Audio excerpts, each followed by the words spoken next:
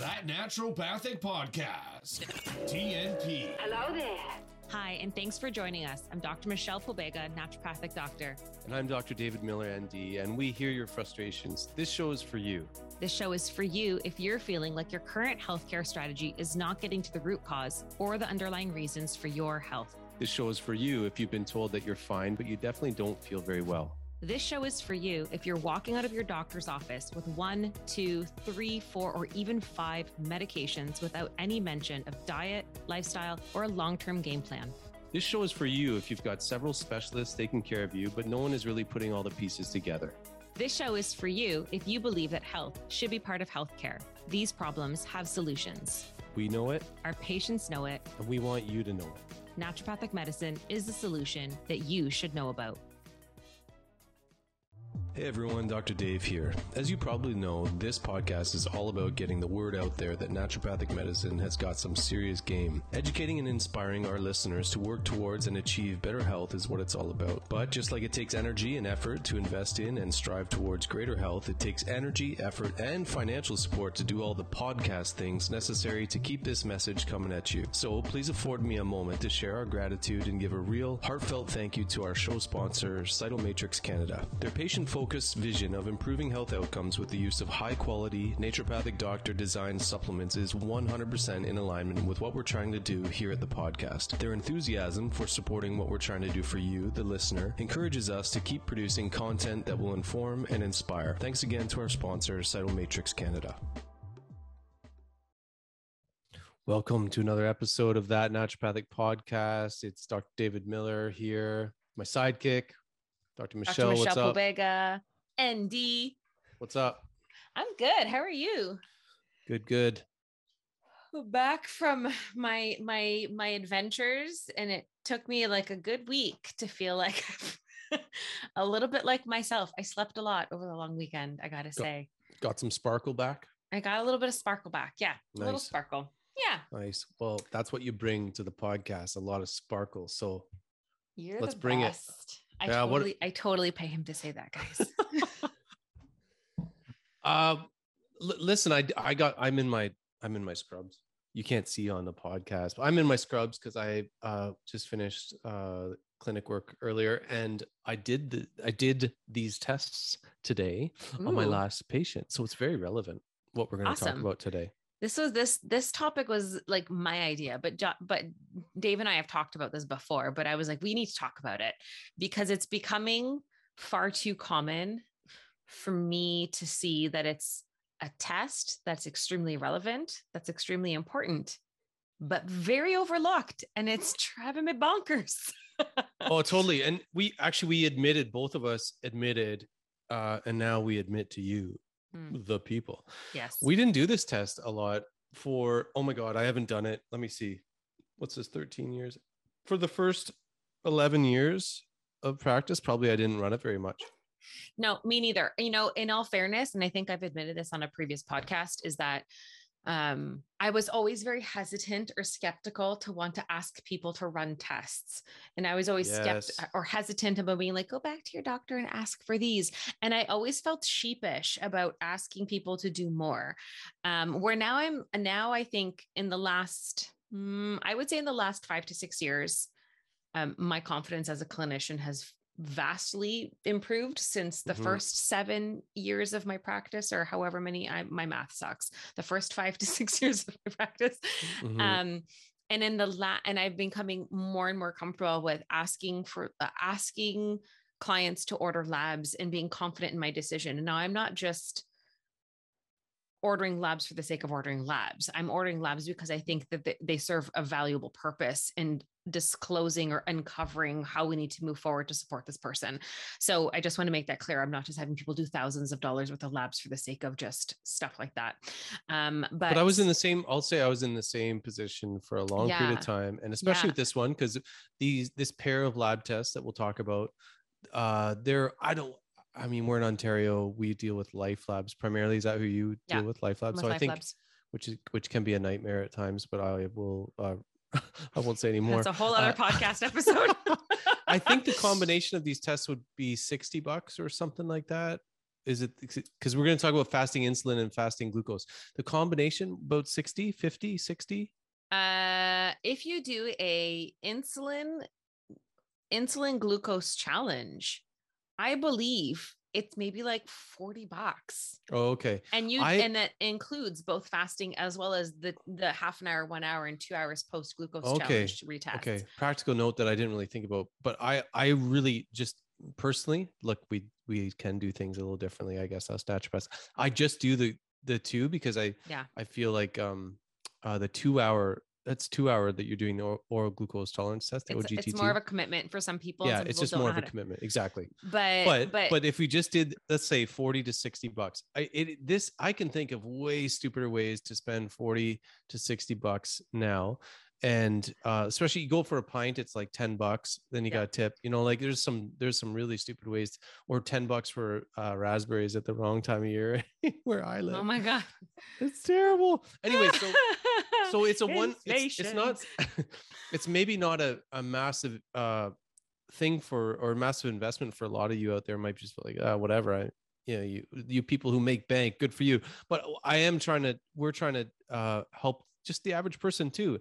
And so we do take cost into consideration, but I still think the importance of this test at $60, let's say as an upper range, is so important. Yeah. It's so important. It's money well spent. It's like your $38 you spend on your vitamin D. You got to get some of these things tested. It's not like you're testing them every week. Yeah. Right. So anyway. No. I mean, I feel in the last 2 years, standard lab testing has become something I am much more comfortable knowing what to test, how to interpret that information. Probably in the last, I would say 3 years, becoming more well-versed in how to interpret it and not just looking for the things that have been flagged by the lab, because sure, that just means you're not in an overtly diseased state, but it doesn't mean you're necessarily in the best place. I know we've touched on in several lab, in talks with labs, like there's optimal range and there's just the reference range, which means that you're not in a critical diseased state, but that doesn't mean you're in a good place of health. Yeah, exactly. Or if you've got like a prevalent thing like anemia or iron deficiency in women, so your range has normalized a state of deficiency. I can't even with the, I know we've already talked about that one. We beat that one to death. But it's just like, it behooves me how it just gets so like just overlooked. Anyways, labs have become just much more of a part of how I want to practice now, because there's so much to see, and it's it's nice for clients to have those visual cues, and for me to point out, this is out of balance. We want to tweak that. This is where you should be. This is where you are now. So they have something tangible as well. And I find that also helps get them in the headspace for this. But the blood sugars, like, we need to address the fact that metabolic health is not, okay, how do I reword this? We are not in a good metabolic state of health as North Americans, right? And a big contributing factor for that is poor blood sugar regulation, but more importantly, insulin resistance. So when I get lab work, and in standard practice, what I see from standard medical physicians and family doctors is they're running fasting glucose and HbA1c. Now, helpful for sure. I see random glucose more. And I'll see random glucose. Yeah. Which it's not always fasting, not that useful. No. Right? No. It's random. And then says it. The HbA1c for people who are listening is really a measurement of how your blood sugar has been regulated for the last 3 months. And this is how I tell people, my clients, this, I look through the whole labs, and if I don't see insulin on the lab values, and I was like, well, this is great, but it doesn't tell me the whole story, because insulin. So for anybody who's not a practitioner or a therapist out there, a clinician, insulin, you need to secrete insulin when sugar enters your bloodstream, because then it's basically the messenger system to help glucose get into the cell. You need insulin to let glucose out of the bloodstream and into the cell. And insulin resistance is when your cells are not responding to the cues of insulin. So then your body pumps out more to try to like be louder at being like, yo, open the door, let the glucose in kind of thing. So for me, when I see an HbA1c that's like a 5.5 or 5.4, I'm like, yeah, in theory, that's good. That's within the healthy range. We want that between 5 to 5.5. And same with fasting glucose, we want it between 5 to 5.5. But I was like, but what if your body's overcompensating with having to pump out a crap ton of insulin to get that result because your cells are insulin resistant? That's the missing piece. And that is a big missing piece in today's society. So that's why this particular test has become more important to me to run more regularly, especially with majority of my clients, basically hormone related for like PCOS, if they're trying to do weight loss, if it's anything cardiovascular disease, I'm running the insulin, right? Like, yeah, it's one of those I tell people it's like one of these foundational physiological set points that when it's off, it's like a joker card. It's like a bogey. It just sort of screws up everything else. So for example, like we've talked about running inflammatory markers like CRP and ESR.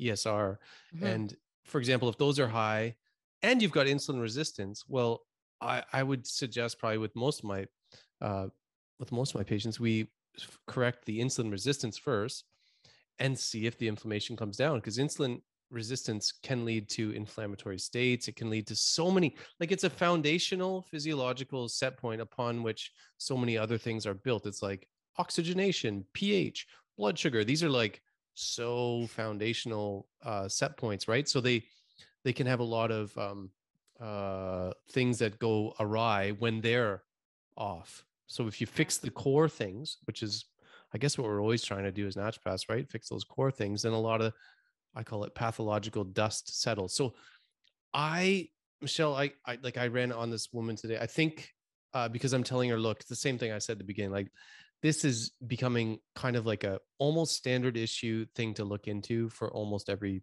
patient. But in her case, she was like she eats amazing. She does so well, but she's got like 30 or 40 pounds that she thinks she's, she's heavier than she thinks she should be or whatever. So I'm like, look, insulin tells the body to store, right? So let's test it. And so I just find myself running it pretty much every day. Yeah. And then the step above that, because I was taking some lab course, probably maybe like a year ago or something. And they were saying doing fasting insulin and fasting glucose, they can then check your HOMA-IR score, which tests whether or not you're insulin resistant. So you need to have both. You put it through a calculator. I have one that I just bookmark on my in my computer, and it converts it to the right, what's the word I'm looking for? Units of measurement. Yeah. And then it puts it through this calculation. And I'm getting a lot of people, like anything that's above, what is it, a 2.5 or something like that, is considered insulin resistance. And I'm getting people at like 3 and 4. And I'm like, what is happening with our world? Yeah, no, like it says above 2.9. And one of the places you can check it out is the blood code. If you go, that's the one that I use. Yeah, if you go to the blood code, if you search the blood code and calculators, you'll see it there. And if you have your SI units, if you're in Canada, you can put in your SI units and it will convert them. And then it will calculate the IR. Anything that's between 2 to 2.9 is still pre-insulin resistant. So you don't want to just settle for that. So it's nice that they give you the ranges. And I'm getting people who are well above the insulin resistant, upper range.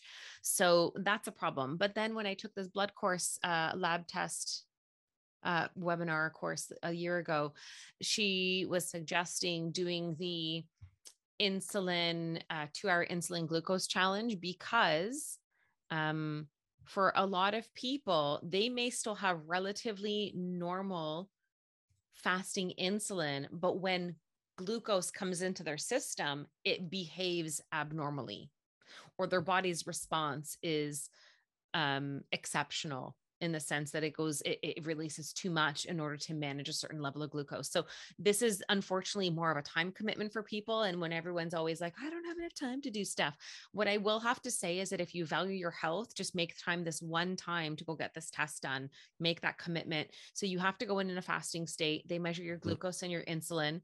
You drink this gnarly glucose drink. We talked about this with Brianne Callanan. Remember, she said that they don't want to drink the glucose drink. They can go to McDonald's and have specific things. And we were dying laughing about that. But then you go back and they measure your insulin and glucose at a 30-minute mark, 1 hour mark, and a 2-hour mark, because the dynamics of how your body actually responds to that cue is even more invaluable than just a static number. So especially people who have weight loss issues, or even like PCOS, and I want to really understand the insulin resistance in a more dynamic way, I'm definitely urging them to get that one a little bit more strongly now. Mm-hmm. It's up there. This one's up there. Checking HOMA IR with fasting insulin, fasting glucose is up there now for me with ferritin, inflammatory markers, vitamin D, total iron binding capacity, CPC, and then those are the main ones for me. It's that important. Cholesterol, like I run cholesterol standardly because a lot of people like to see that, but I find I'm less trigger happy about cholesterol. I'm more concerned with people's blood sugar regulation because that will also affect your cholesterol.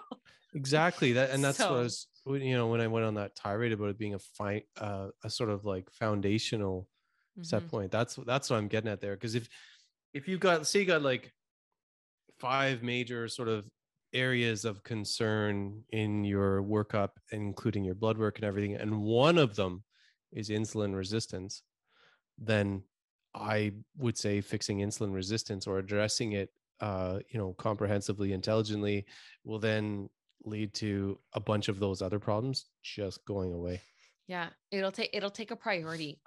More often than not, it will take a priority in the grand scheme of how you need to like systematically work through someone's health concerns.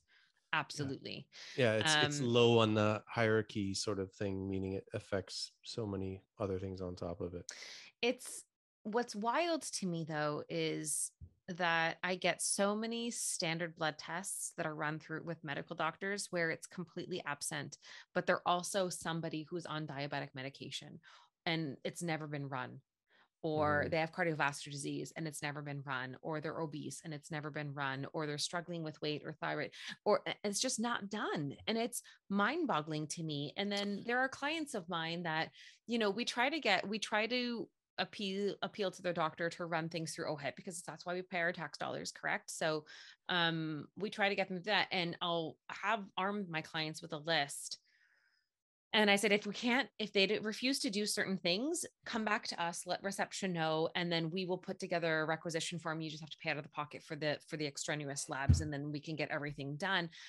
But it's almost, I don't think I've ever had a doctor agree to run the fasting insulin in any of my recommendations. They've often said, you don't need that, or they'll just ignore it and just not even bother running it. But they blatantly ignore it. But this person is struggling with their health, and it's mind boggling. I don't get it. It doesn't make sense to me.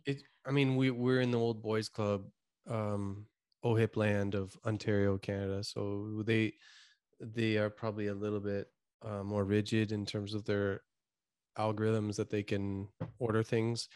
And I think if you're testing something that doesn't fit your treatment paradigm, like if you're, why they may think, well, why would I look for that if I'm not going to treat based on that? I'm wondering if that's why they do it. But regardless, our job as naturopaths is to bridge that, like, I wouldn't say, I don't want to call it like cutting edge or anything, because testing insulin is not cutting edge, but using it clinically for chronic disease management might be a little bit more, let's say, unconventional, but still rational as. Yeah. Considering that there's an insulin resistant and metabolic health epidemic happening in North America, I feel like it takes a high priority. Yeah. And right. And I talk to patients about this too. It's like, here's the normal sort of trajectory in the Western medicine, conventional thing. It's like, you're fine. 5 years later, you're fine. 5 years later, you're fine. Oh, today you've got diabetes. Like, right? What? You're like, oh, that sprung up on us, didn't it? Yeah, it's overnight. I've acquired the sugar. The sugars, the blood, the diabetes. It just came out of nowhere, you guys. Meanwhile, you're didn't. Probably like, it never does. You had like 20 years of insulin resistance. You gained 40 pounds. Your insulin or your cholesterol went up. Your triglycerides went up. Like it doesn't just come out of nowhere. And so that's why I think when we have an opportunity to see something on the horizon, like something as, life altering as diabetes, full diabetes, if you've got the opportunity to stop, like nip that in the bud, my God, you do. And the way you do it is look at your insulin resistance and then you fix it. Yeah. So there's obviously things naturopathically that we're going to do in order to support better insulin sensitivity and better blood glucose, regulation. And some of that involves herbs and supplements. But more often than not, it's a consequence of poor lifestyle and dietary habits. So that's the way out of it as well. But for some people, you need to be more aggressive to get them out of that sooner than later. So for people who are listening, it's a dietary and lifestyle habit issue. Simple things can make a big impact. Yes. Like I always a lot of the conversations that I have with clients are, again, fundamentals. Half of your plate should be non-starchy vegetables so that you have an abundance of fiber, vitamins, and nutrients.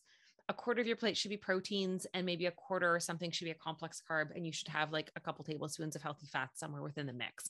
That would be a well-balanced plate in general, as a general overarching kind of like idea of how your plate should be balanced for most people. And if you want to cut out some of those carbs here and then, probably a good idea.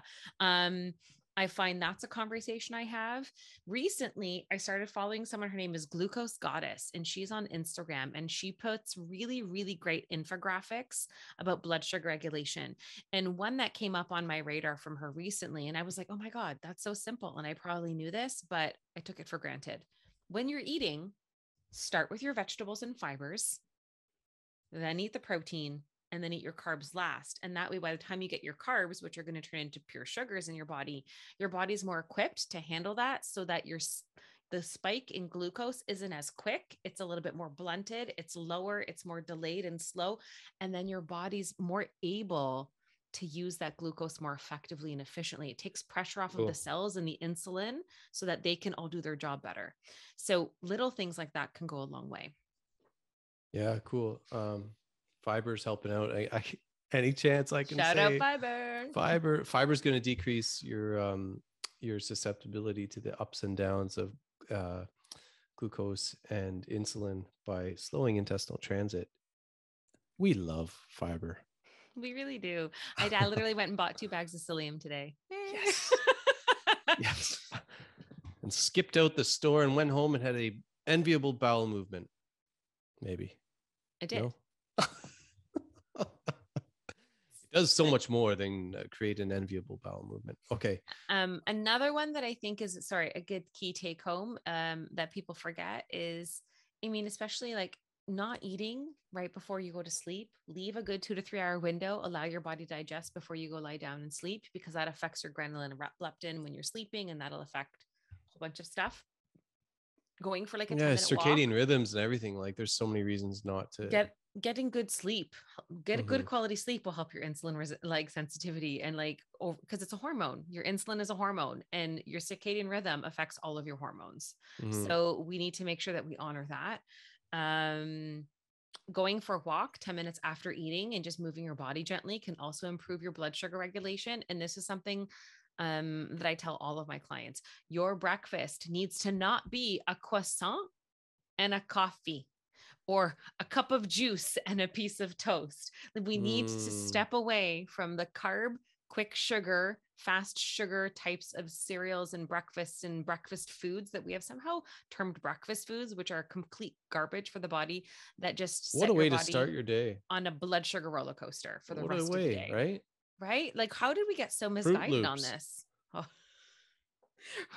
Not made with real fruit, you guys, just for the record. Like, what a crazy, and that's our kids, who are like arguably the most valuable little creatures in our, it's just crazy. Do you know what I had for breakfast? I had a fried egg in bacon fat, but it's clean bacon. I had some bacon. I had a bowl of blackberries on the side, and I had some like tomatoes and cucumbers on with that too. That was my breakfast. Nice. And it was delightful. I talked to someone today about dinner for breakfast. He's having trouble saying that, like, good breakfast. And dinner for breakfast is something we talked about too, just like reheating or having something that would be maybe conventionally eaten for dinner for breakfast. Absolutely. So I tell people you shouldn't look at breakfast any differently than any other meal. Yeah. No Fruit Loops. Yeah. Kick it to the curb, guys. Okay. Do you want to like, so I'm with you, like, diet and lifestyle are going to be absolutely critical. It's going to be a little bit different for everyone. Like that woman I just ran that test for today, she eats really, really well. So I think she's just got like she might have to do some supplements maybe in the end Yeah. to support it. That's where we might kick in some like inositol or berberine or Well, something I was just like gonna that. ask, what are your things? And Inositol, berberine. There's gymnema, which is for blood sugar, but then there's also gynostemma, which is that gel gland. Who did we talk with about? We talked about that with someone on one of our guests. Super fun. What was her name? But Asia. yes. And Jaugulan is great for liver, but it's also good for blood sugar regulation because we're talking about fatty liver because poor blood sugar regulation can cause fatty liver. Hey, guess what, guys? It's connected to so many problems in modern day society. So those ones are pretty dope. Yeah, you stumped me on that one. I knew gymnema, but I didn't know gynostemma. I remember I conflated the two. And it's also an adaptogen, and who doesn't need that these days? Exactly. Mm-hmm. I'm going to say for me, the inositol and berberine are probably, if I'm going to give something to sort of try and help with insulin sensitivity, those would be my two. Those are my top two. But I'm trying. I want now that Jaugulan or gynostemma is back on my radar. I feel like I'm seeing it pop up in random things again, and I think I need to take a little bit more notice of that. That's because big tech is listening to you. No, like when I'm reading a book and it's in an ingredients list for something, like I feel like I'm starting to be like, oh. It's supposed to be funny because we're using big tech to distribute this, Michelle. I'm sorry. They're always listening. It's like the evil eye of Sauron. It's always watching. The unblinking eye. The unblinking eye. Okay. Did we get across what we wanted to get across with blood sugar? I know I did. How do you feel about that? I feel like we got it across. I'm glad we spent some specific, like we specifically took the time to spend on this. It's as important as like the time we spent on ferritin and iron evaluation. It's that important. Young NDs, maybe they know better than we knew when we came out. It's often like that. Some things they forget, some things they know better. But test your patients' fasting insulin, fasting glucose. It's a great investment, and it's going to make your patients' lives so much better if you can nip it in the bud and give a better assessment and better treatment. 100%. Yes. I concur. Okay, super. It's so nice when we agree, Michelle. I know. Yeah. I'll sleep well tonight knowing that we agreed at the end of this episode. Okay, well, listen, thank you everyone for listening to us again, and we'll talk to you again next week. Bye, everybody. That Naturopathic Podcast. TNP. Hello there. Hey everyone, Dr. Dave here. As you probably know, this podcast is all about getting the word out there that naturopathic medicine has got some serious game. Educating and inspiring our listeners to work towards and achieve better health is what it's all about. But just like it takes energy and effort to invest in and strive towards greater health, it takes energy, effort, and financial support to do all the podcast things necessary to keep this message coming at you. So please afford me a moment to share our gratitude and give a real, heartfelt thank you to our show sponsor, Cytomatrix Canada. Their patient-focused vision of improving health outcomes with the use of high-quality, naturopathic doctor-designed supplements is 100% in alignment with what we're trying to do here at the podcast. Their enthusiasm for supporting what we're trying to do for you, the listener, encourages us to keep producing content that will inform and inspire. Thanks again to our sponsor, Cytomatrix Canada.